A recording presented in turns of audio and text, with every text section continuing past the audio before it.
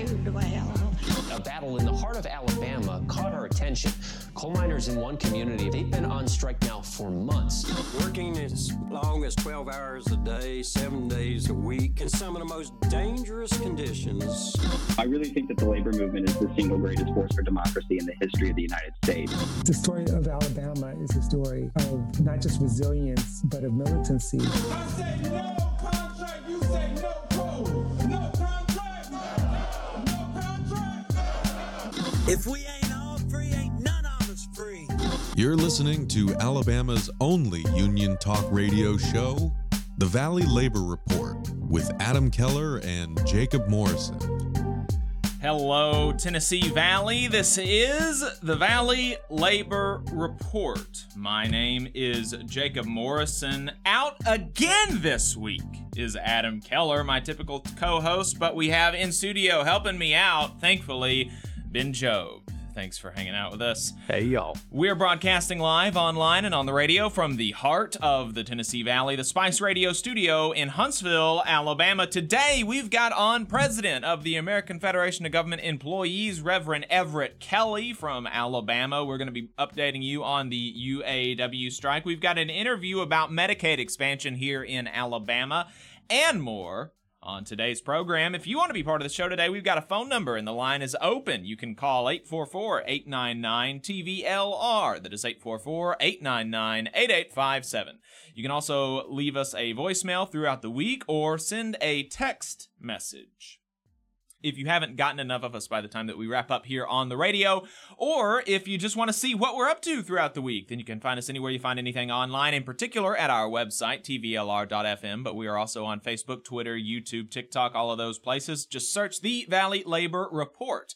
Just a reminder, your support helps us stay on the air. Our largest single source of funding comes directly from our listeners. So if you want to make a one-time or monthly recurring contribution, you can go to tvlr.fm/donate or become a patron at patreon.com/the Valley Labor Report.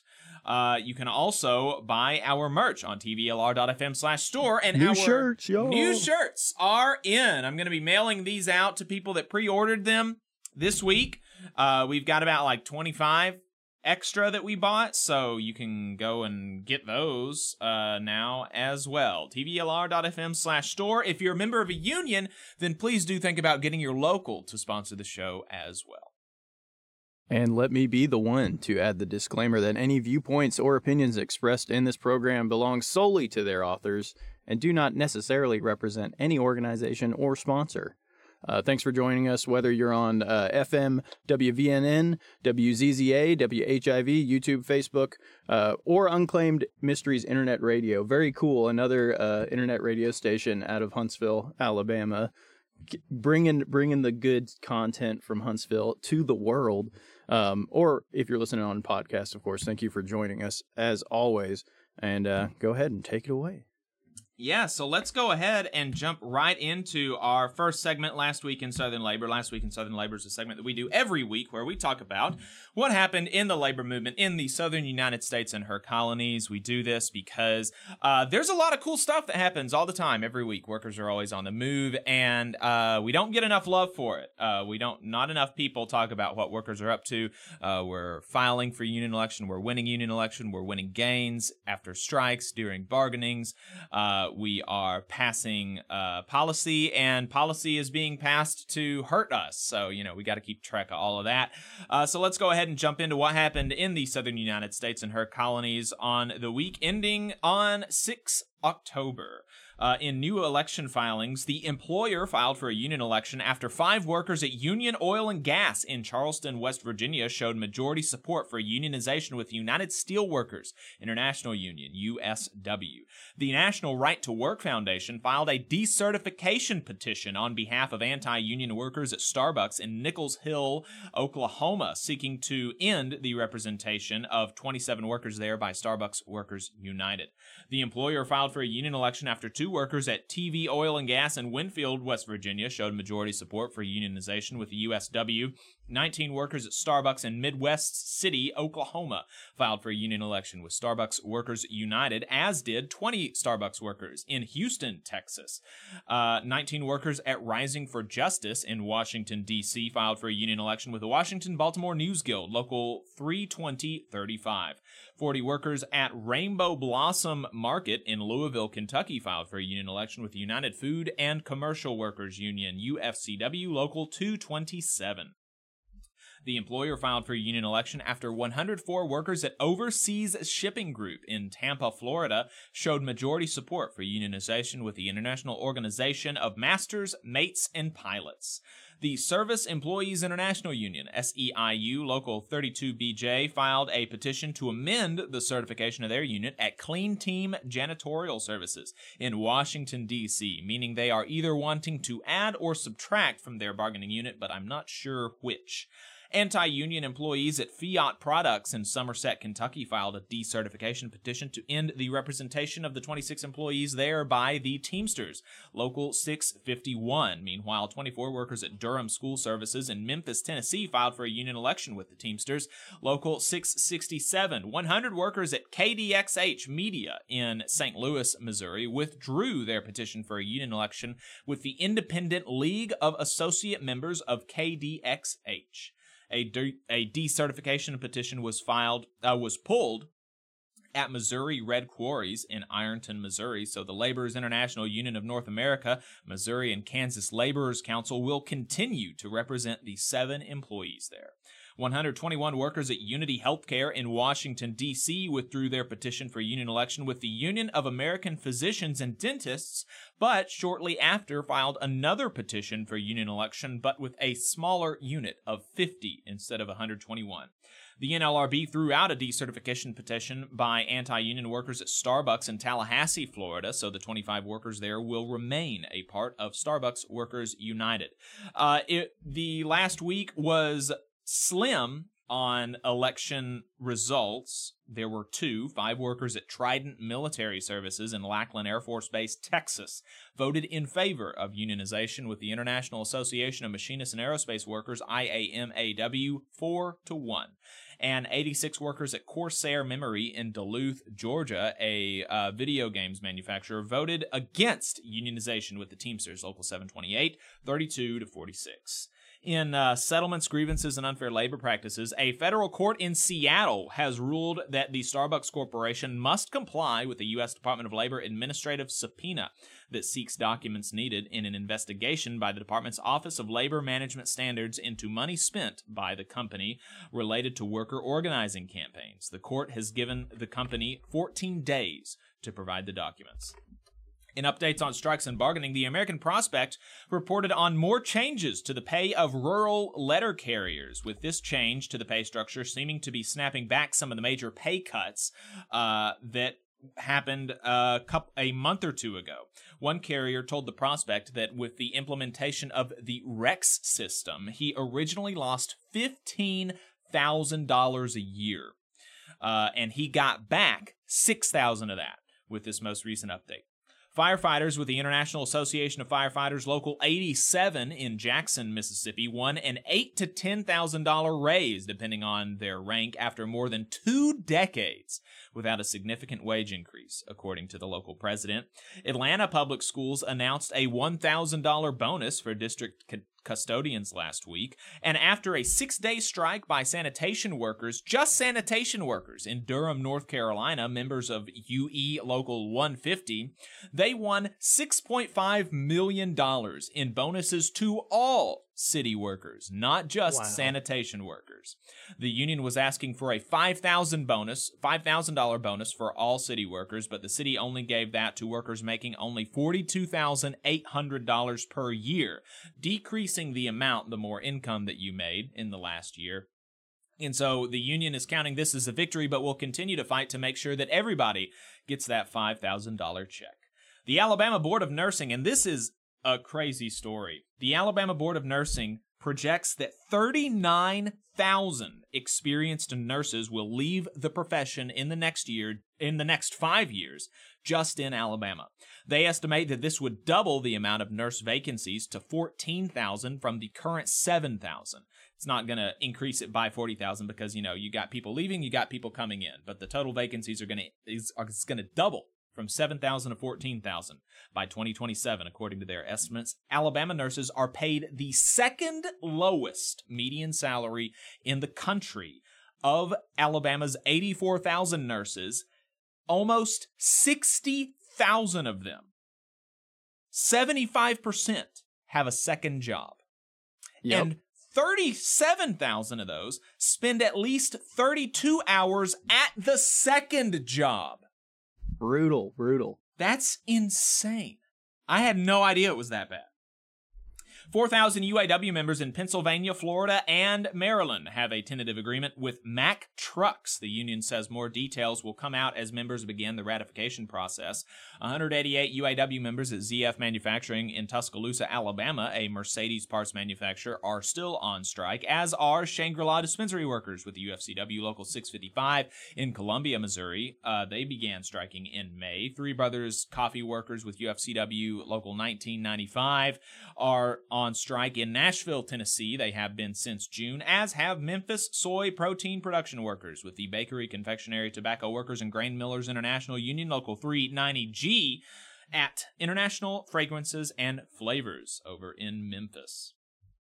In policy, politics, and legislation, Florida became the 16th state in 2 years to propose weakening child labor laws, with lawmakers there proposing to eliminate all guidelines on hours that 16 and 17-year-olds can work, meaning that employers could schedule them for any amount of hours they want at any time, including during the night, during school, if this became law. Insane. The Speaker of Alabama's House of Representatives is convening a committee of lawmakers to study Alabama's low labor force participation rate, reportedly with solutions being considered like extending child care, higher wages, addressing housing concerns, and providing more expansive mental health services. But this is coming from a Republican, so color me skeptical. But if anything like that comes from this, it'll be a big win. 22,000 Alabamians lost Medicaid in June due to the ending of a federal COVID emergency, and the Alabama Medicaid Agency last week told news outlets that the total number was 100,000 since the emergency ended. Jeez. 100,000 Alabamians don't have health care anymore. They've been kicked off of Medicaid. So presumably that's great for our state economy and the labor force participation rate. Just wild. Absolutely insane. But yeah, that's it for Last Week in Southern Labor. We're going to go ahead and take a break. We'll be right back with AFGE National President Reverend Everett Kelly. You're listening to the Valley Labor Report. In Alabama, more than 200,000 of our friends and family members are living without health care coverage. Often folks can't stay healthy enough even to keep their jobs. We can fix this. It's time for us to find a way to close the health care coverage gap so that people can remain at work. Let's make this a priority. Let's close this gap and cover Alabama. To learn more and how you can help, visit coveralabama.org. The attorneys at Maples, Tucker & Jacobs have stood with the working people of Alabama for over 40 years, providing skilled legal representation for your workplace injury claims. When you are injured on the job, it can be a scary time. The attorneys at Maples, Tucker & Jacobs have the experience to guide you through the process to make sure that you and your family are properly taken care of and your rights are protected. If you need help, call the attorneys at Maples, Tucker & Jacobs at 855-617-9333 or visit online at www.mtnj.com. No representation is made that the quality of legal services provided is greater than the quality of legal services provided by other law firms. Support for the Valley Labor Report comes from the International Federation of Professional and Technical Engineers Union. Learn more by visiting www.ifpte.org. Attention union members, membership organizations, podcasters, or anyone with a payment processing need. The future is here, and your organization needs to be prepared by working with Unionly. With Unionly, your union or organization can take payments on a mobile device, eliminating processing fees, giving you a better price than other payment processing methods, while at the same time supporting a union-friendly business with a specialized skill set to meet your needs. Your members will thank you when they pay their dues at their convenience without waiting in line to deposit cash or check. Start preparing for the future today by calling 206-595-8631 or visiting unionly.io. Are you looking for a better future, a career that can have you set for life, and to be a part of something that's bigger than yourself? If you are, then consider a skilled trades apprenticeship with the International Union of Painters and Allied Trades. The work of IUPAT is all around us, from the industrial painters who work on the bridges to drywall finishers, floor coverers, the glazers who install the glass in our skylines, and so much more. With an IUPAT apprenticeship, you earn while you learn and receive benefits while learning the trade, including a pension. We provide world-class education free of charge. That's right, no student debt. Our starting salaries for apprentices that graduate is above the national median salary with benefits for entire families. And you have the flexibility to take your trade wherever you'd like in the country to work. IUPAT District Council 77 covers our entire region, so give Adam Booth a call at 205-603-3142 for more information. Again, that phone number is 205-603-3142. Come build a better future with us today and join IUPAT. I'm attorney Tommy Sinyard. When you've been injured and need help, you need a lawyer who's with you. Sinyard Law. You need attorneys always available to take care of you. Sinyard Law. And keep you in the loop. It's your case. You need to know what's happening. Sinyard Law. And never a charge to meet with us to evaluate your case. Sinyard Law. A new firm, but an old name. One that will stay with you every step of the way. Sinyard Law, the name with proven results. Support for this program is provided by the International Association for Machinists and Aerospace Workers, Local Lodge 44 in Decatur, Alabama. Learn more at iamaw44.org. Come on, you poor workers, good news to you I'll tell. How the good old union has come in here to dwell. Well, to go to labor, and you're listening to the Valley Labor Report. My name is Jacob Morrison. My co-host today is Ben Job. Adam Keller is once again out of pocket. If you have anything to add, you can give us a call or send us a text message at 844-899-TVLR. That is 844-899-8857. You can also watch us on YouTube and participate in the chat. We appreciate everybody listening. Bob says hi. Vonda says solidarity, friends. Alex says good morning. Jacob Jones says, I feel like I'm saying that I, Jacob Morrison, am saying Alabamians a lot, and I take credit for that. No, I've always said Alabamians. What are you talking about? Jared says Alabamers. Good morning, everybody. Appreciate you listening. So, like I said, we have got Reverend Everett Kelly on the line. We appreciate his time. The American Federation of Government Employees is the largest union of federal workers in the United States, representing now 750,000 federal workers. And the president of AFGE is a preacher from Anniston, Alabama, who came out of the Anniston Army Depot. And Reverend Everett Kelly is the next guest on our program. Brother, welcome back to the show. Appreciate your time. Thank you, brother. Good to see you, Jacob. Yes, good to see you too. So, you know, I wanted to talk to you about some of the attacks on the federal workforce that we've been seeing over the last few weeks, the last couple of months. And this is kind of related, but I wanted to revisit some of this stuff about the shutdown for a moment.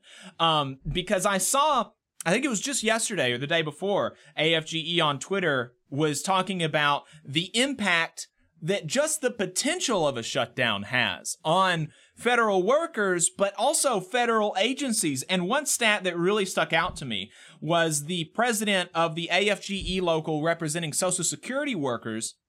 She estimated that 21,000 man-hours were wasted just at the Social Security Administration preparing for a shutdown, figuring out who was going to be furloughed, who was an essential employee, how are we going to do this, and what's going to happen in the event of a shutdown. 21,000 man hours. Federal workers in the Forestry Service talked about wasted time, talked about worrying about not being able to properly prepare for a fire, all of this kind of stuff. And you know as well as I do and the listeners that the folks responsible for this shutdown, they're the ones theoretically always talking about waste. That they think the government is so wasteful, and yet they caused 21,000 man hours. That is like 10 years of labor that was wasted for no reason. Didn't have to happen. Can you talk to us about some of what that means for the workers involved, for the agencies involved, for their ability to serve the public? Well, Jacob, that is a very good question. Let me say that, Social Security, if they are wasting 21,000 man hours, while they are a large agency, they represent probably about 40,000 employees. Mm-hmm. When you start taking into consideration other agencies that wasted insurmountable number of hours as well, you're talking about a vast number of wasted hours that we could be using servicing the citizens of the United States of America. Social Security represented, like I said, about 40,000. TSA represented about 42,000. The VA represents about, almost 280,000. So when you start taking into consideration all of these hours that was wasted preparing mm-hmm. for a shutdown or potential shutdown, it's insurmountable. And it doesn't make sense. It's uncalled for. Matter of fact, it's downright ridiculous, to have to waste this amount of hours that we can be servicing the American public. Right. Absolutely. And then, the mental toll on, these employees. Am I going to have a paycheck or not? Am I going to, that takes a really big toll just in and of itself. And there's a law. My understanding is that there's a law that says federal employees in the event of a shutdown, we have to be given back pay. But that doesn't help if we're out of work for a month and my rent comes due, right? That month, the bank wants the money. And so but there are some people, like federal contractors, that often don't get back pay. And that's just a huge, huge issue. It is. Jacob, let me say this, although, and I really appreciate LGE for going to bat after the last shutdown to make sure that eventually, federal employees will get back pay. But we, just like the average American, many of us live from paycheck to paycheck. Mm-hmm. The average debt in a household is about $600. And when you start talking about not getting a paycheck, that means that house note got to come from somewhere. Right. That means that groceries have to come from somewhere. The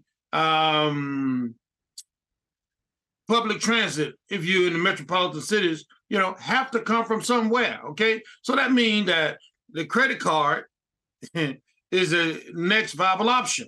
Mm-hmm. Okay, so in essence, what happens in the event, in many cases, I'm saying, is that a member that I represent will be forced to take out a loan at 28% to 26 to 28% using a credit card, when, it's all because of political rhetoric, so I think that it's unfair. Eventually we get a paycheck, but that long-term effect of that 26% loan that I just took out for mm-hmm. food and gas and, house note, will be with me for 3 and 4 and 5 years. Some mm-hmm. members are still paying interest and payments on the last loan they took from 2019. Right. Yeah. And so we were able to avert a shutdown this time, but it was only for like 47, 48 days. And so that is quickly approaching.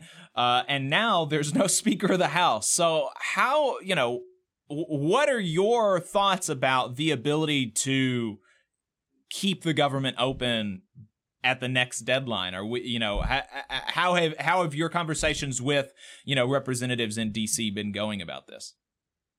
Well, I think that because of the loss of the speaker, it puts us in a precarious situation. I'm hopeful that the Republican Party will get a speaker and get a speaker that's reasonable, that's willing to put people before politics. And if we do that, then I still remain hopeful that we end up with a funding deal. But it's contingent upon the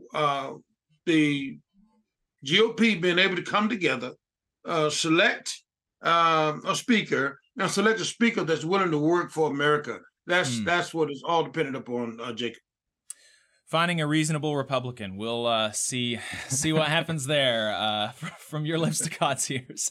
So let's talk a little bit more about some of these Republicans. People are there's a bunch of these folks running for president, and most of these folks, they're never really going to be president. And so you might, so a listener might ask, why would you take the time to respond to them? Because their ideas are not isolated to them, right? Vivek Ramaswamy, Ron DeSantis, there are a lot of people that share these ideas. And so talking about Ramaswamy first, he has said he wants to cut 75% of federal jobs and eliminate agencies, including the Nuclear Regulatory Commission. I mean, there's like all this culture war stuff about the Department of Education. And so, obviously we need the Department of Education, but I can't even understand what is the reason for wanting to eliminate the Nuclear Regulatory Commission. Jacob, that's a typical example of somebody that don't understand politics, right? And don't understand how America works. To think in terms of cutting 90% of the agencies, you're talking about cutting Social Security, right? If we think that these agencies are underfunded right now, especially the Social Security Administration, underfunded. And to talk about cutting 90%, it's insane to even think and phantom that type of idea. Because the American public depends on these services that we render every single day. Can you imagine not having someone at Social Security to take care of your claim when you need to file a new claim? Or someone at the Veterans Administration when the veteran go off to war and come back and there's nobody there to service that veteran? And the list goes on and on and on. So it's a typical example of someone not understanding how America works and not understanding American politics. And on top of that, you've got it's obviously going to be detrimental to have fewer people being able to process Social Security stuff. The IRS, it's already difficult to get a hold of a person at the IRS. And so it's going to make that much more difficult. The Nuclear Regulatory Commission, I saw that when I was preparing for, this conversation today. And I didn't even realize that until yesterday, that he wants to abolish the Nuclear Regulatory Commission. There's like a reason for that kind of stuff. But on top of that, the federal government employs, millions of workers, millions of Americans.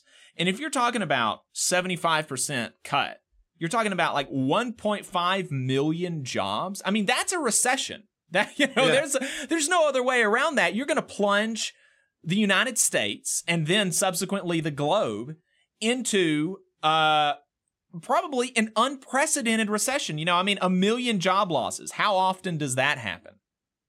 And the thing about it, Jacob, is that when you consider the amount of employees, direct employees in America today, federal employees, it's the same amount when I believe it was Truman was in office. So, you know, what we need to do is consider how we staff American workers so that America can get the services that it needs and not understaffed as this person has indicated. You know, it just doesn't make sense.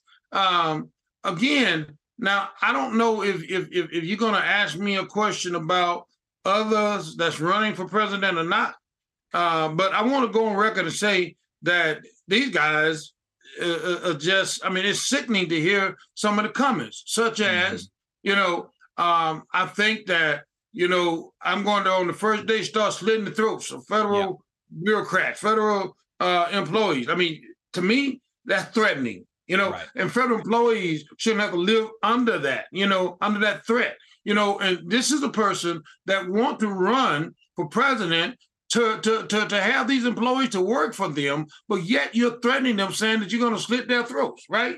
It just doesn't make sense. And they go on and on and on. And these employees are expected to work under this kind of pressure. However, you know, I'm grateful of the type of employees that I represent because they will get the job done, irregardless of what threat come after them, because, you know, they're used to being threatened. Nevertheless, it doesn't make it any more right.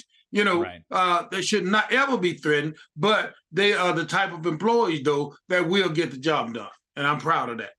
Absolutely. Yeah, that is definitely the case. And, you know, I mean, one of the reasons that they're able to get the job done is because of the, you know, the security and the benefits and all of that, you know, federal unions like AFGE has fought for. You know, I mean, contrary to, you know, the what some people like this might think, people perform better when they're better compensated and when they're comfortable in their workplace and they're secure and all of this kind of stuff. And yet, you know, unions in general are really just kind of the bane of a lot of these politicians' existence. But, you know, government unions in particular, government employee unions in particular, they've got they've got a particular distaste for us, right? Because for some reason they think just because we work for the government means we have to give up our constitutional right to, you know, freedom of association and right and unionization. And that's just obviously not the case. No, not at all. Not at all. You know, it's just the opposite. Matter of fact, you know, we take an oath when we are employed with the federal government, and we take that oath seriously. You know, and that's what what I really enjoy about federal employees. That oath means something, and they will go to bat every single day for America. We work for America, and we get the job done. Absolutely. And then there are, you know, I mean, there are legal hurdles to this too. You know, there's the practical stuff that we've been talking about. It would be bad for citizens who don't get the services that they're used to from the federal government. It would be, you know, it would be recession causing, obviously. But legally, you know, the president does not have the authority to dismantle commissions and departments that Congress has created. Right? I mean, that you can't do that. Correct. That is correct, Jacob. And many people don't understand that or have not understood that to this point. You know, and yet they will think that the president can undo or the president can do certain things that the president just doesn't have the power to do because the Congress has taken that action. The president cannot undo an action that Congress has enacted. Right. Yeah, and they're always talking about, you know, executive overreach and stuff like this, but they want the unilateral authority to, you know, to end entire departments that the United States Congress has put up. It's really, really wild. You know, Reverend Kelly, I really appreciate your time. I want to be respectful of it, so I don't want to keep you much longer. Is there anything that you would want to leave folks with, you know, just about, you know, when they're thinking about this kind of stuff, about what these presidential candidates are saying, you know, what should they be considering, especially in regards to, you know, if you're a federal employee, when you're hearing folks say stuff like this? And then are there any, you know, updates that folks should know coming down the pike from AFGE? Well, Jacob, first of all, thank you for having me on the show today. I always enjoy coming to be a part of your show because it just reminds me of home. But, you know, I continue to ask people to pay attention to everything that's said. You cannot allow anything to get past you, because if a person is talking about cutting agencies, you know, they certainly can't be the right candidate when we need to be talking about how we fund agencies, right? If they're threatening federal employees, you can imagine what it would be like working for that individual. So we have to pay attention to everything that's said. As it relates to the government shutdown as we move forward, I encourage not just federal employees, but I encourage every single citizen of the United States of America to make a phone call to your representative and tell them, whether it be a Democrat or Republican, make that phone call and say to them that a shutdown is not an option. You know, we are tired of kicking the can down the road. We need to get a funding bill, you know, passed that will fund our government for the rest of the year. You know, and we are tired of every year, you know, we're playing political football or volleyball or whatever you want to call it with federal employees. You know, stop using them as a scapegoat, and let's figure out how we fund America so that America can work and so that the American workers can get the job done like they want to. Remember, we're not on strike. We are locked out in the event of a shutdown. Okay, we want to go to work, but if Congress in this event would tell us you cannot go to work. So, Jacob, thank you again for having me. I appreciate you, but I implore every citizen to make the phone call to the Congress of the United States of America. Thank you, Brother Kelly. I appreciate it. Thank you. All right, folks. Again, that was President Reverend Everett Kelly from Alabama. Leading the nation's largest federal employee union. I've got a lot of pride about that. He's been a good president. I really appreciate his work over on the Hill, having to wade through the swamp, as we say. Cannot be an easy job, especially in times like this. So really appreciate that. Another fun fact, he was the first black president of the Anniston Army Depot's local union down there. So a lot of history there. We talked to him about becoming the first black president on the program a few years ago. If you want to go back and find that interview, it was good. I enjoyed it. We've got another interview lined up here about Medicaid expansion. And this one is really important, especially in light of the news coming out about tens of thousands of Alabamians losing Medicaid. Really the crux of it is for no reason, right? Because there is no reason that they should have to go without insurance, especially when we are contemplating the medical bills for federal prisoners increasing by an estimated $400 million a year. And we're currently building the most expensive prison, right? I think in the U.S. Yes. And it was 2 prisons for $1 billion, I believe. Now it's one prison for like $1.3 billion. The BOGO deal busted, and we can't. And that's just the medical bills though for prisoners is been revised up to about $400 million more. And the reason that Republicans are always saying, oh, we shouldn't expand Medicaid, we can't expand Medicaid, is because they say, and it's not exactly this, but they say $200 million a year is what it would cost to expand Medicaid. And it's like, well, if you did that, you could throw all the prisoners on Medicaid and you're going to save $200 million right there. I mean, it pays for itself to get Medicaid if you just consider how much it costs to administer healthcare to prisoners without that Medicaid expansion. But then, you're talking about tens of thousands of jobs that would be created. You're talking about, it's really priceless when you think about people not dying because they don't have healthcare. And it's not like there's not other places in the world that have much more productive workers Yeah. Like, I just always look at Germany because it's a huge economy. Mm-hmm. It's got the same kind of education, very similar culturally. We have a ton of German people that live here, and we work over there and they have these social nets, social safety nets, and education and healthcare that support their workers. And lo and behold, their workers are outproducing us hour by hour. Yep. They're getting more stuff done, making more money. Outproducing us hour by hour, and they work less. The average German worker works 3 months less per year than we do. 3 months. I mean, that's wild. I'd take that vacation. Yeah, I mean, good grief. And actually, speaking about the German workers, Unite All Workers for Democracy, which is the Reform Caucus in the UAW, they are doing a webinar with French and German Stellantis workers, talking about workers from those unions about the EV transition and about their 35-hour work weeks.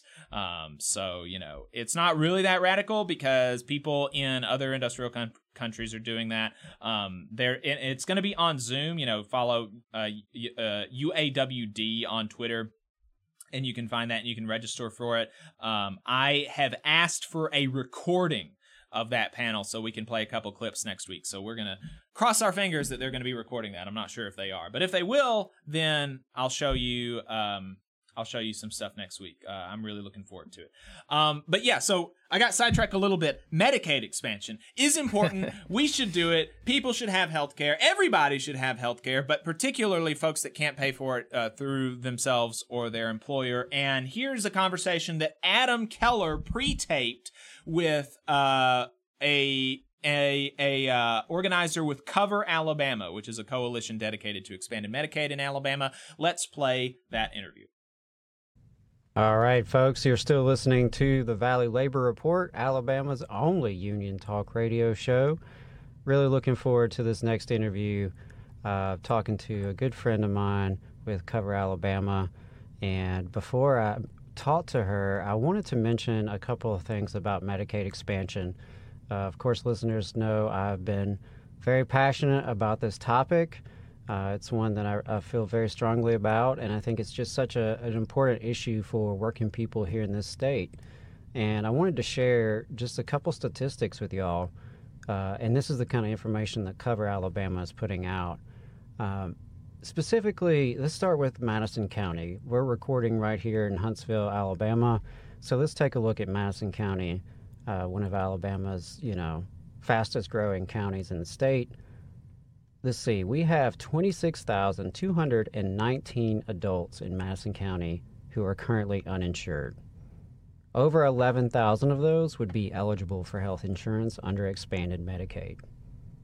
Over 11,000.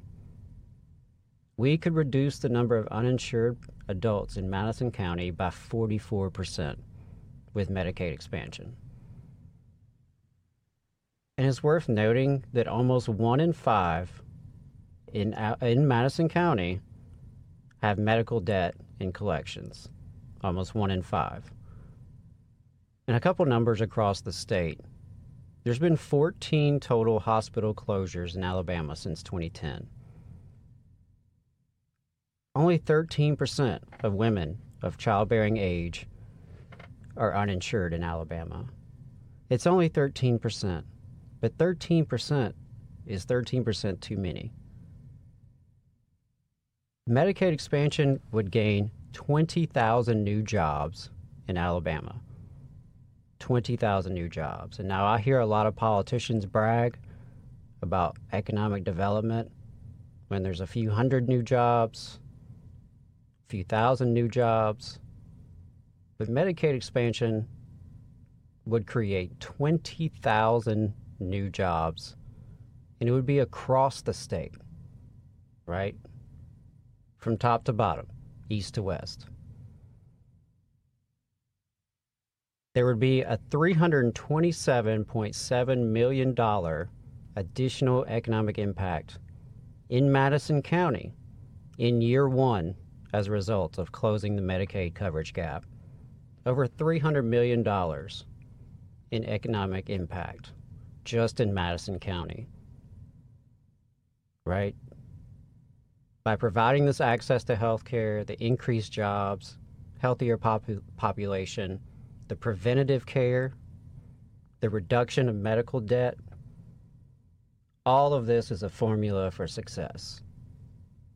And so that's why it's so important that folks speak out on this topic.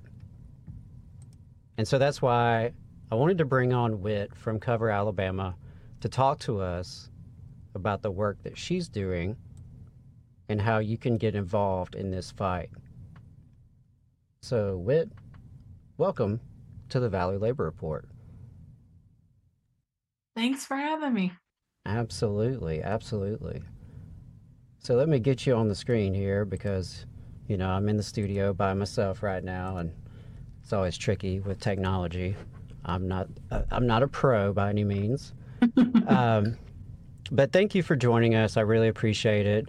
And I wanted just to start by introducing yourself and tell us a little bit about you and what got you into this work. And of course, talk to me about your UMWA shirt. Love to see the UMWA camouflage on the Valley Labor Report. Yeah, I guess I'll start from the beginning. I'm Whit Sides. I live in Birmingham, Alabama, and I'm a coal miner's daughter, so that's where this shirt is from. My dad was a coal miner. Both my granddads, most of my uncles, most folks I grew up with. So yeah, and that's my background in labor. But I am now the storyteller for Alabama Arise and for the Cover Alabama campaign. So I collect stories of folks that are in the Medicaid coverage gap. So yeah, talk to us a little bit more about that, in terms of collecting stories. What does that mean? And what are you doing? Yeah, so my professional career started out in journalism. And so this is kind of the best of both worlds for me. I get to work in advocacy and journalism at the same time.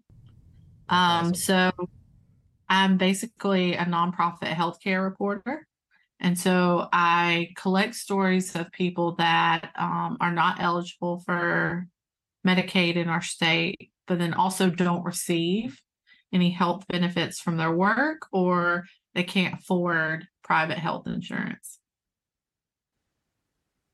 So why is it so important to hear personal stories, right? Because, I mentioned some statistics, and I'm a statistics kind of guy, but I recognize that that's not for everybody, right? And that's not what impacts everybody, particularly, decision makers that we're trying to influence.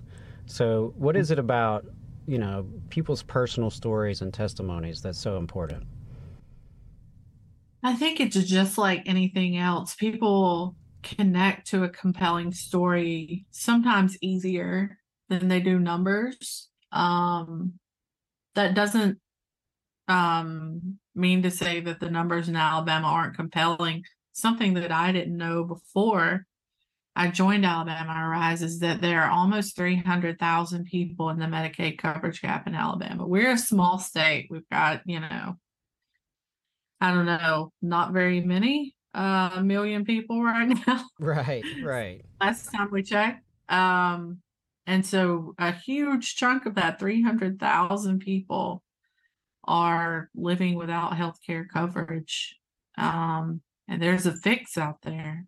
So I figured by sharing these stories, putting a face to this issue, then that'll be able to move the needle.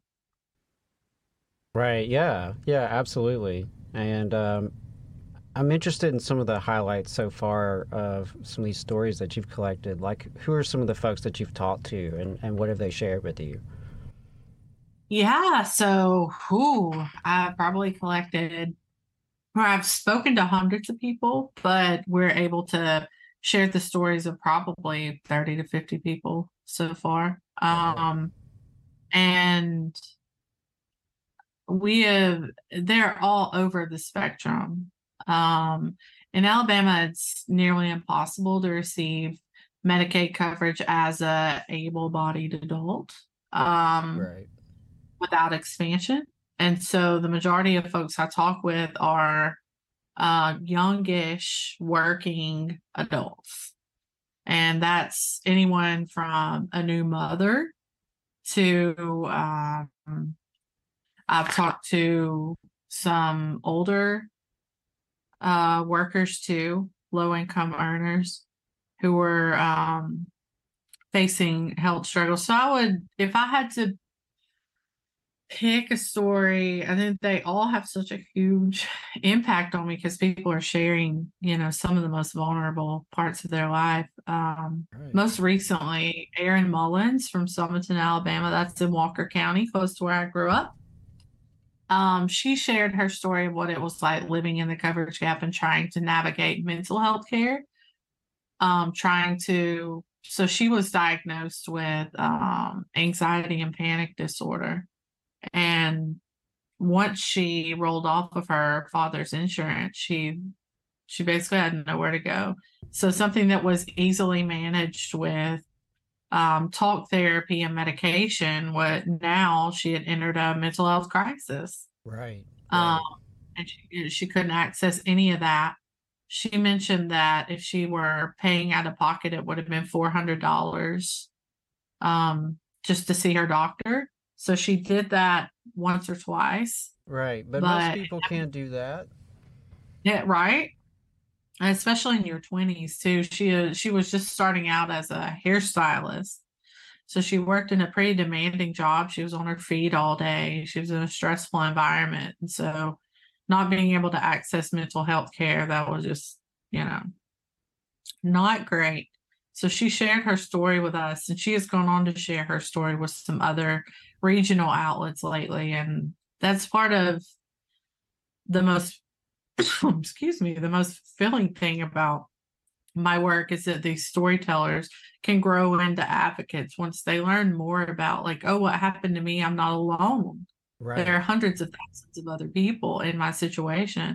So Erin has become an advocate, and she's been sharing her story like far and wide now. I'm very proud of her too. She just had a new baby. She just joined with her friend to start a new business, and taking the time to share her story can mean, the difference between someone being able to access care and knowing about their situation and not. Right. That really is powerful. And I do think about how many people are in her exact situation. And, when we talk about the quote unquote workforce participation crisis in Alabama, and you think about how many people are struggling due to lack of health insurance, lack of health care. They're either uninsured or they're underinsured, and they're just not getting what they need to be successful at whatever they want to do, which, for many of them would include the workforce if it was possible. And so, it's just, hearing stories like that is very powerful, I believe. And I'm curious, like, so far, what's been the reaction to folks, when you've been able to share these stories out? Have you gotten any feedback from people about, what they felt like after they read these? I think most of the time, after people read their stories, whether it's my friends, family, or our members at Arise, they always tell me, they're like, oh, well, that's so heartbreaking. And for me, I kind of see it through a different lens. I see it as Medicaid expansion offers a future to folks like this in the coverage gap. So I choose to, choose positivity. As far as workforce participation, so part of the series that Erin, who I spoke about earlier, she was part of a series called See the Gap that we published. And I spoke to dozens of hairstylists, barbers, and nail technicians in Alabama. And a lot of people don't realize, or they don't often think about, the people that are taking care of them, making them look good. The people that they see all the time don't have health care, can't access affordable care. And so it was a privilege of mine to be able to share those stories, and sharing those stories too has I've received so much feedback from people that say, wait, but they work. Hairstylists work, especially, 6 days a week, sometimes 12 hours a day. Right. I talked to a nail technician who was a salon manager, and she was always on her feet every day. She was there when it opened. She was there when it closed. And it was my nail salon too. And I had no idea. I had no idea she was facing so much medical debt. She didn't have insurance. She was doing what a lot of our family members and people that we love do, where they will try to treat things that they ought to go to a doctor for at home. So stories like that, I think, are unfortunately relatable. And so it's even that more important that we get them out there. Wow. Yeah, there's a couple of things that really stuck with me in what you just said there. Like, for one thing, the treating at home, like, that is a very widespread phenomenon. Like, all you gotta do is go on Facebook, right? And you're gonna see some stuff where people are clearly pursuing home remedies and pursuing all sorts of stuff off the internet. And, it's just, yeah, it is a heartbreaking thing, but it also, like you said, it's an opportunity because, like, here's one of these clear-cut solutions and clear-cut policies. I mean, it is a no-brainer. There's a lot of issues out there that are very complicated or potentially divisive, but to me, this is a unifying issue, and the opinion polls even back that up, that a majority of Alabamians, even a majority of Republican voters in Alabama, support expanding Medicaid, and, it's a win-win for everybody involved. These folks, these brothers and sisters, these neighbors of ours, can get the treatment that they need and deserve. They can live a more fulfilling life. They can participate in the workforce. Employers can have, a better time recruiting and retaining a workforce that's healthier. We all benefit as a community from a healthier society. And then there's a massive economic impact of the job creation, the tens of thousands of jobs, the economic activity that's generated. Like I said in the intro, politicians love to brag about economic development, and I hear their numbers are a lot less than what Medicaid expansion brings, right? And a lot of these projects that, whatever you think of them, they're not necessarily creating 20,000 jobs. That's just huge. And so to be able to do something that benefits the economy but grows it from the bottom up and materially helps people in their real day-to-day lives, and saves lives, I think that's just so huge. And so I really appreciate the work that you're doing to get those stories out there, because a lot of times, the working poor, they don't have their stories told in the media, not enough. And so it's really important what you're doing. And I wanted to ask, how can folks share their story with you? How can they connect? Yeah, well, something you said before I give folks the opportunity to share their story with me. Alabama is one of the most restrictive states when it comes to Medicaid eligibility. And so you can be working and, earning $50,000. We all know what that's like to have to split $50,000 over our family of 3 or 4. But that still makes you ineligible for those kind of benefits. So things like that, that's what, inspires me to continue doing what I'm doing. But yeah, folks can share their story with me. I'm on Twitter, X now, whatever you want to call it. I'm at Brightsides, SIDES. Also, you can go to coveralabama.org, click on stories, and you can always find me there. That's awesome. Yeah. In terms of the coverage gap and just like how restrictive Medicaid is, in 2023, a family of 3 must make less than $4,475 a year. Yeah. A year. Less than $5,000 for a family of 3. I don't think you can get groceries for a year with that. That's not livable. That's just not livable. And in 2023, a family of 3 must make at least $24,860 a year to qualify for private insurance. right? So there's all these people stuck in between who are working their tails off, who have kids, who have elderly parents they're taking care of, who have all these different scenarios. They have untreated illnesses, untreated, addictions, whatever the situation may be. All these people who are working hard, and we could help them out. Over half of the people in the coverage gap are currently employed, right? So these are, by and large, the working poor.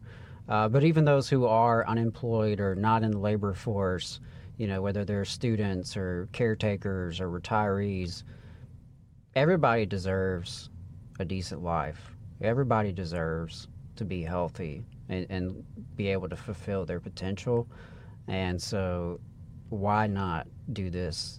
Why not do this and for the state and for our people? I just really do believe that Medicaid expansion is one of those issues that brings people together, and I really encourage folks to share your story with WIT. Just get those stories out there and share the series that she's already got out there. Really highly recommend it. I love that you talked to the barbers and the hairstylists. Like you said, kind of an overlooked group of hardworking folks, predominantly women, who are working really hard, often those really long hours on their feet, dealing with chemicals, dealing with customers and all that brings. Frankly, sometimes that can be difficult, and so it's just, it's a shame to think about how many folks out there are working hard like that, but can't go to the doctor, can't get medication that they need. We can do better. Alabama can do better, and we deserve to do better. And I think the more we share our stories and share our stories with each other, in conversation with each other, and build community that can fight back, I think we can do it. So, Whit, did you have any final words now that I'm done with my sermon? No, that was great. I just wanted to say, you asked about some of the stories that I've received the most feedback about. I've unfortunately had to write stories or share stories of people that passed away, even in my own life while they were in the coverage gap. So I would encourage people, if you find yourself in that place, you realize you're in the coverage gap, because it can be a new concept for a lot of people. They kind of internalize it as some sort of moral failure when it's not. It's a, systemic failure. But if you realize you're in the coverage gap and you want to share your story, let's do it now. Let's do it now before it's too late. We don't want to lose any more people in the coverage gap, because this issue is life or death, Absolutely. It's an urgent issue. We've been fighting this fight for way too long. But ultimately, I believe we can win this fight the more of us get involved. So, Whit, thank you so much for your time. Really appreciate it, and thanks for all you're doing to get these stories out there. And again, folks should go to coveralabama.org. Thank you so much. Thank you. All right, folks. Really important interview. Looking forward to clipping that. Hope folks will share it around. And, earlier this year, Governor Ivey said that expanding Medicaid is something that she is seriously giving serious consideration, and that they just have to figure out how to make it work or whatever. So here's hoping that actually comes to fruition, because there is a lot of needless suffering, death, and deprivation because of the and lack half of those expansion. people are workers, so those are people that would probably be working more days. Yeah, if they had health care. Yeah, exactly. And the other people that are, the folks that are not workers are, by and large going to not be workers because of, a reasonable reason to not be workers. They're caretakers, they're disabled, stuff like this. And don't get me started on the disability, Social Security disability insurance. It is terrible. Absolutely awful. So We're going to take a break really quick. We're going to be right back, wrap it up with Boss Watch, and then head into overtime. So stay tuned, folks. You're listening to the Valley Labor Report. Oh, wait. Don't go to break yet. 844-899-TVLR. 844-899-8857 if you want to call in. Okay, be right back. In Alabama, more than 200,000 of our friends and neighbors are living without health care coverage. Often folks can't stay healthy enough to keep their jobs. We need to fix this. Let's close the health care coverage gap. To learn more, visit coveralabama.org. Support for this program also comes from the Iron Workers, Local 477. So if you are looking for contractors with lower than average EMR and TRIR, they tell me that if you need to know what those mean, then you will. Or if you need to supplement a workforce at any level for any amount of time, short or long term, if you need iron workers that come trained and certified at no extra cost, or if you need workers from superintendent down to general laborer, and you're looking to start work on a project, or you're unhappy with your current contractor situation, you need to call my friend Jeb Miles with the Ironworkers Local 477. They only work with the best in the business, vetted contractors, and can do all kinds of jobs, from roofing to steel and bridge erection, from welding to heavy rigging, from structural repairs to machinery alignment, and much more. They supply manpower on 4 of the 5 largest projects in North Alabama, so you know they're legit. If you need good quality, safe, efficient, diligent, and knowledgeable workers on your job, then you need the Ironworkers Local 477. Call Jeb Miles at 256-383-3334 or via email at local477@bellsouth.net, and make sure you tell them that you heard about them on the Valley Labor Report. We're the nurses, firefighters, and claims representatives that help keep our government services running. We respond to natural disasters. We care for our nation's veterans, and we investigate discrimination in the workplace. We are federal and D.C. government workers, and we are proud to serve the American people. Working in more than 70 agencies across the government, we know we can fulfill our mission because our union has our back. Learn more at afge.org. Paid for by the American Federation of Government Employees, AFL-CIO. The Laborers International Union of North America, Local 366, is proudly recruiting North Alabama workers to work construction and nuclear plant maintenance.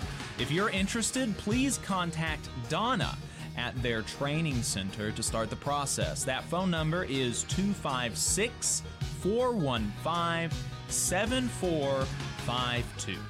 Again, that phone number is 256-415-7452. No experience is needed. Free training is offered, but you must be able to pass a background check and a drug test. Local hiring that grows our community with good-paying jobs that have benefits is their mission. Live better, work union, Local 366, feel the power. Support for this program also comes from the Mid-South Council of Retail, Wholesale, and Department Store Union. Learn more at rwdsu.info. I'm attorney Tommy Sinyard. When you've been injured and need help, you need a lawyer who's with you. Sinyard Law. You need attorneys always available to take care of you. Sinyard Law. And keep you in the loop. It's your case. You need to know what's happening. Sinyard Law. And never a charge to meet with us to evaluate your case. Sinyard Law. A new firm, but an old name. One that will stay with you every step of the way. Sinyard Law. The name with proven results. Come on, you poor workers, good news to you I'll tell. How the good old union has come in here to dwell. Alabama's only union talk radio show. This is the Valley Labor Report. My name is Jacob Morrison. My co-host today is Ben Job. Ben Job is filling in for Adam Keller. He is out of pocket again this week, but we'll forgive him. We're big fans of progressive discipline here, so this will only result in a written warning. We had a few text messages from the last couple of weeks, so we want to get to those. And we do have a caller on the line as well, just so you're aware. Yeah, we'll get to those right after these messages. Love the work you guys do. Keep up the great work. Tony from Wisconsin, IATSE Local 18, stagehand in Milwaukee County Parks. Very cool. Thank you, Tony. Here's a question. Does the new NLRB decision mean that we should expect to see new Starbucks unionized stores forced to get a contract? I know the CEO said he refused to negotiate a contract. Does the ruling change this? And the ruling that this text message is presumably referring to is the one that ordered back pay for union baristas, for thousands of union baristas that were denied new raises and benefits by Starbucks because of their unionization. And no, unfortunately, it does not force Starbucks to come to a new contract. That would require new statutory authority from Congress for the NLRB, but it is still a big deal for back pay for those thousands of baristas that are already unionized that they have missed out on, and looking forward to continuing to see more and more people join. This is a text message that I missed somehow from a couple of weeks ago. Hey, Jake and Adam, this is Jack from New Jersey. Labor activity heating up here in New Jersey this week as 1,700 plus nurses with United Steelworkers Local 4-200 approach the 2-month mark in their unfair labor practices strike against Robert Wood Johnson University Hospital in New Brunswick. The hospital requested and received a preliminary injunction against their picket activity. I spent Wednesday morning on the line of a wake-up call picket, singing labor songs with nurses outside of the Robert Wood Johnson Barnabas CEO's home with nothing but support from his neighbors. Robert Wood Johnson Barnabas is the largest hospital system in New Jersey, a state where hospital systems are very powerful, and if the nurses win the contract they are seeking, it could have a huge impact statewide. I also had the privilege of spending last night on the line with UAW Local 3039 at Stellantis New York PDC, Parts Distribution Center, just over the border in Tappan. Again, the community support was impressive, and the good folk who work harder every day than I ever have are fired up to get what they deserve. Fantastic. Appreciate those updates from New Jersey, Jack. Yeah, let's go union's very popular, popular, increasingly, many are saying. Let's go ahead and bring the caller on the line right. From a 317 area code. We've got a caller from a 317 area code. What's your name, and where are you calling from? Hey, y'all, this is Will from Texas, North Texas. I'm a UPSer and a part-time shop steward. I called in just to sort of voice my general displeasure with the state of the Teamsters, with TDU, and with sort of labor media in general. I think we've done a real backslide in the politics in the Teamsters. Jimmy Hoffa Jr., we all knew Jimmy Hoffa Jr. was a business unionist. It was pretty clear. Sean O'Brien is generally the same type of business unionist, maybe a little tougher talk, maybe a little tougher stance, but all that's really changed at the IBT is the name tags. Sean O'Brien ran on transparency, and during the UPS contract campaign, it was a complete communications failure. There was the non-disclosure acts. What was released to the membership was muddled and confusing. It really wasn't like the way that Sean Fain has been going about his campaign with the UAW. The state of militancy at UPS is in absolute shambles. Y'all had Sean Orr on, and Sean Orr, Sean O'Brien, my union president, they're all talking about we won this historic deal, and now we need to go in and enforce the contract. Well, the panels at UPS have been siding with the company to fire militants. This is absolutely something Sean O'Brien knows about. This is absolutely something that all the union leadership are aware of. In the Southern region, on the Southern region panel, we had a longtime business unionist, Donnie West, right? We asked Sean O'Brien when he came down to Texas about the panels, and the panel, so the way it works is, get discipline. Discipline goes to a local hearing. If the discipline isn't handled at a local hearing, it goes to a panel, right? A panel is a collection of the company, a collection of the union. You get in there, you present your case, they adjudicate the case, right? The union in the southern region traditionally has been business friendly. Donnie West and a lot of his sycophants in the southern region ran the southern region panel in an extremely pro-company way. Sean O'Brien said, we don't need panel reform, we just need to get the right people on the panel. So what did he do? He sunsetted Donnie West into retirement, and that's all he did, left his sycophants in place. And the result of this is militants from Texas, militants from Oklahoma have been losing their panel cases because the union is siding with the company, or the union bureaucrats, the union officials. So it really needs to get out that, they're saying we just need to enforce this contract. Well, the people who are trying to militantly enforce this contract are getting decisions ruled against them. I know a number of militants who have been fired from their jobs because these union officials have sided with them. And what's more is TDU, the Teamsters for a Democratic Union, have stopped being a watchdog because they are at the table with Sean O'Brien. And listen, I'm not against a popular front, right? I'm not against making coalition, right? Proximity to power is an important thing, but what do you use your proximity to power for if not to hold those people accountable? So I think it's a real bad state of affairs in the Teamsters right now. And what's worse is the politics of the Teamsters, it's completely mystified, right? Because it's not clear to people outside of the Teamsters and even within the Teamsters that Sean O'Brien is the same type of business unionist as Jimmy Hoffa Jr. So I just called in because I know y'all, give equal space to differing opinions.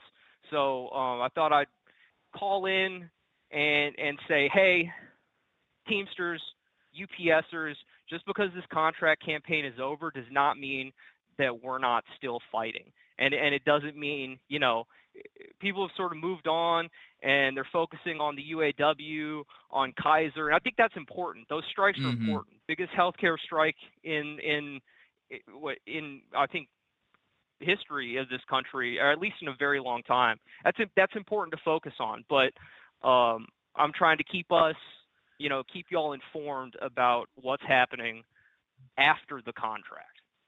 Yeah, I appreciate it. And the most troubling thing to me that you talked about was the panel stuff. And I'll ask around and see if I can get some more information on that and see if there's I'd be interested in some of those cases if anything's been written about them. I don't know that I would necessarily agree about the campaign as far as the messaging being muddled. They did sign NDAs, which I wouldn't agree with. I think Sean Fain's approach has been better, but they were announcing wins, and they were able to UPS, the Teamsters were able to get a lot of these wins actually before the contract expiration, and so it was a little bit of a different dynamic. But they were announcing wins, on some of the big subjects of bargaining, weeks and months before the deadline. And so, though that was a pretty kind of similar dynamic to what we're seeing with Sean Fain, even if it wasn't quite exactly as explicit and clear. But there was a pretty similar dynamic there, I thought, anyway. But the panel stuff that does seem concerning to me. So I'll see if there's I'll do some digging. I appreciate the call, Will. Thank you. Thank you for calling. All right, talk to y'all later. Yep, talk soon. I appreciate the call. If you want to get where he was, 844-899-TVLR. That is 844-899-8857. We'll take more calls if you call in the second half of the show. In overtime, we're going to wrap up with Boss Watch. Boss Watch is a segment that we do every week where we take a look at what bosses are up to in the southern United States and her colonies, because bosses are all the time breaking the law, and nobody talks about it on the news, and so that's why we're here. Heading over to Florida to start out with, a 29-year-old employee of a Florida marine construction company drowned in 5 feet of water after being pinned under a fallen crane in March of 2023.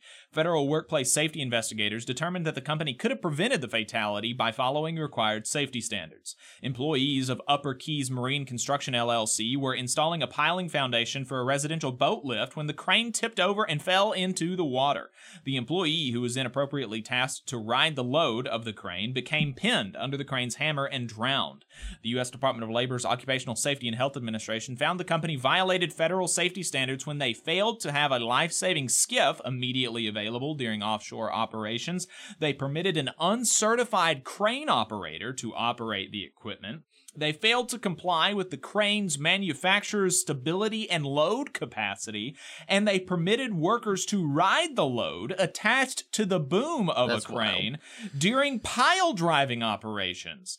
They also operated a crane that was not physically secured to the barge.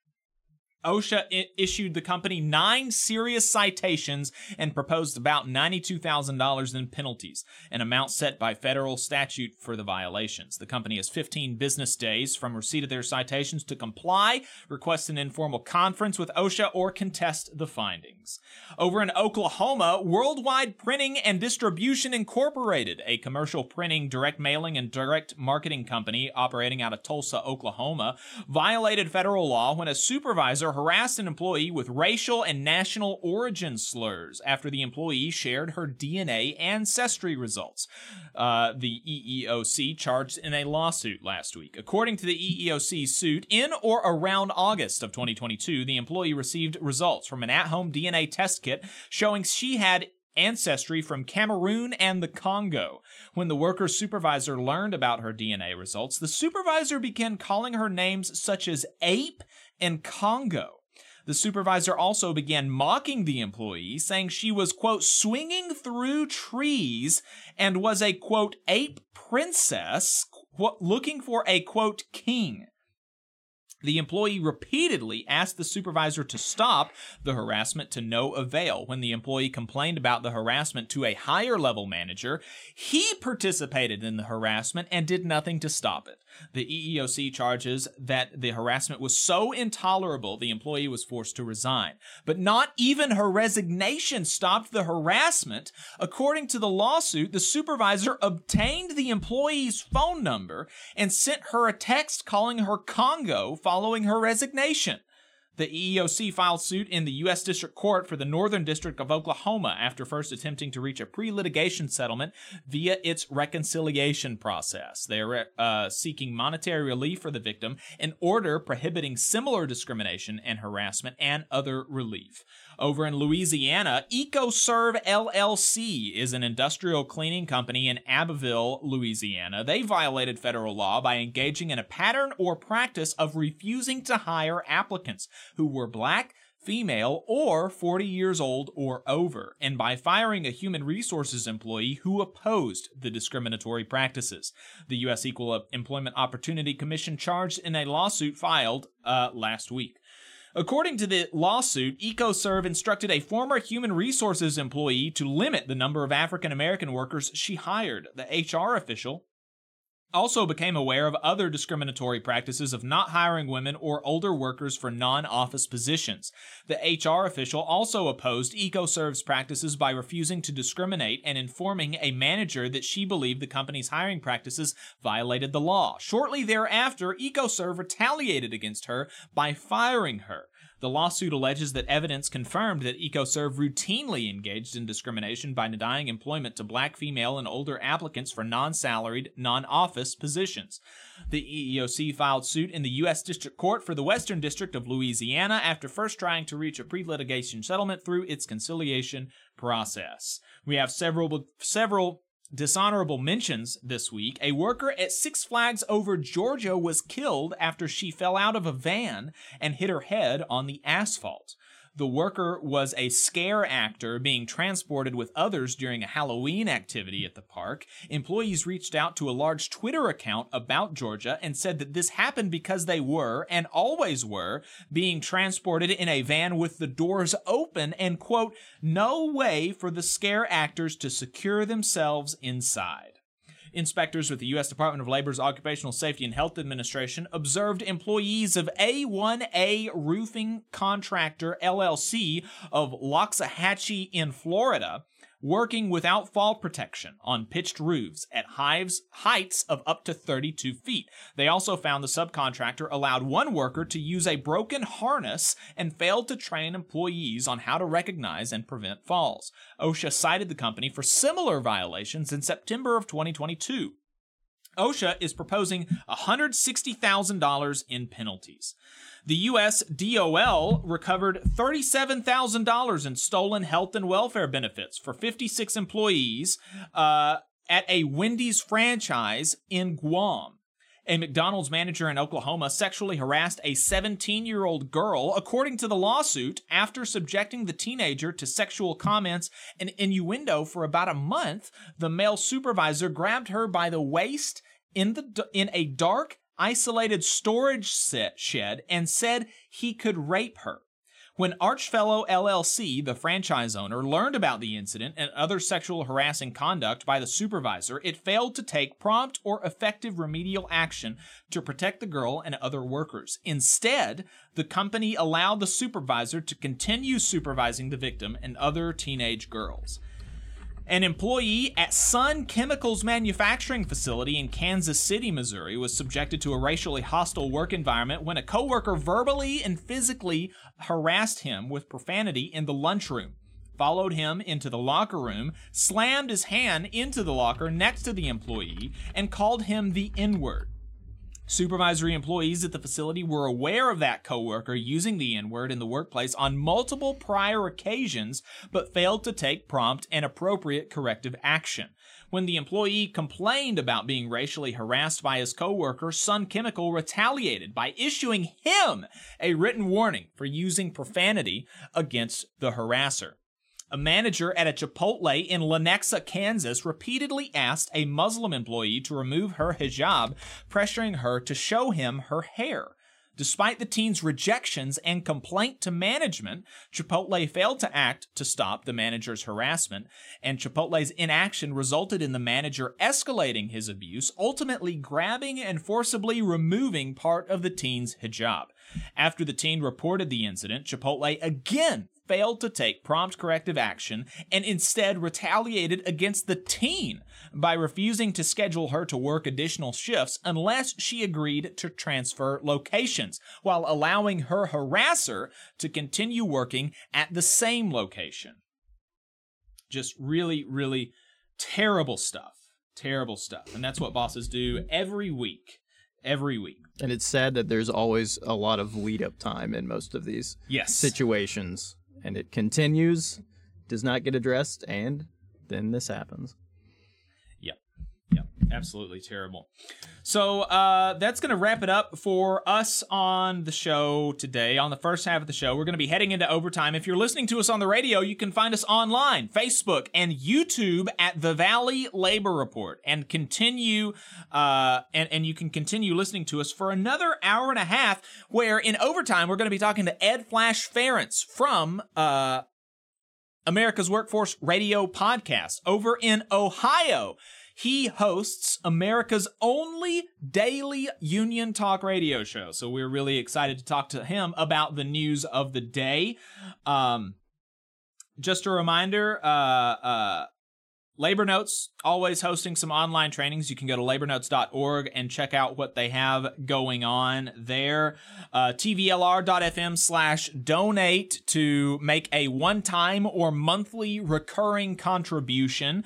You can also buy our new shirt, tvlr.fm/store. We have about 25 extra. And if you are a member of a union and you think that your members might be in your, local might be interested in like a bulk order, you can let me know and we can work something out. We can get you a discounted price per shirt if you do a bulk order through us. It has to be at least 50. Before, when we did our pre-order, we could have done 10 for a local.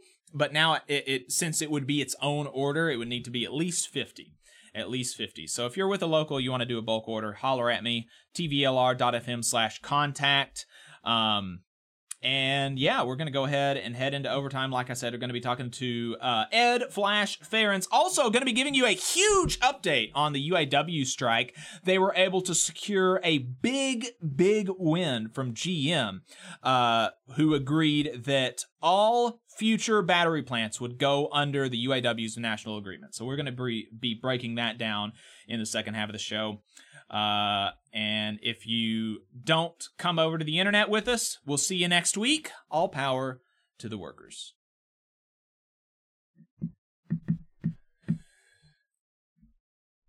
Okay. We're off the radio now. Appreciate everybody staying with us. Like I said, really excited for overtime today. Always love talking to Flash. About once a month, Adam goes on America's Workforce, so definitely check his stuff out. He's got a lot of context on the history of it too. Being in it every day, that's a lot. That's a lot. For 30 years, guy has been doing this radio show for 30 years. Very cool. Very cool. Yeah, very cool. So we're gonna go ahead and take a break. We'll be right back with overtime. Stay tuned.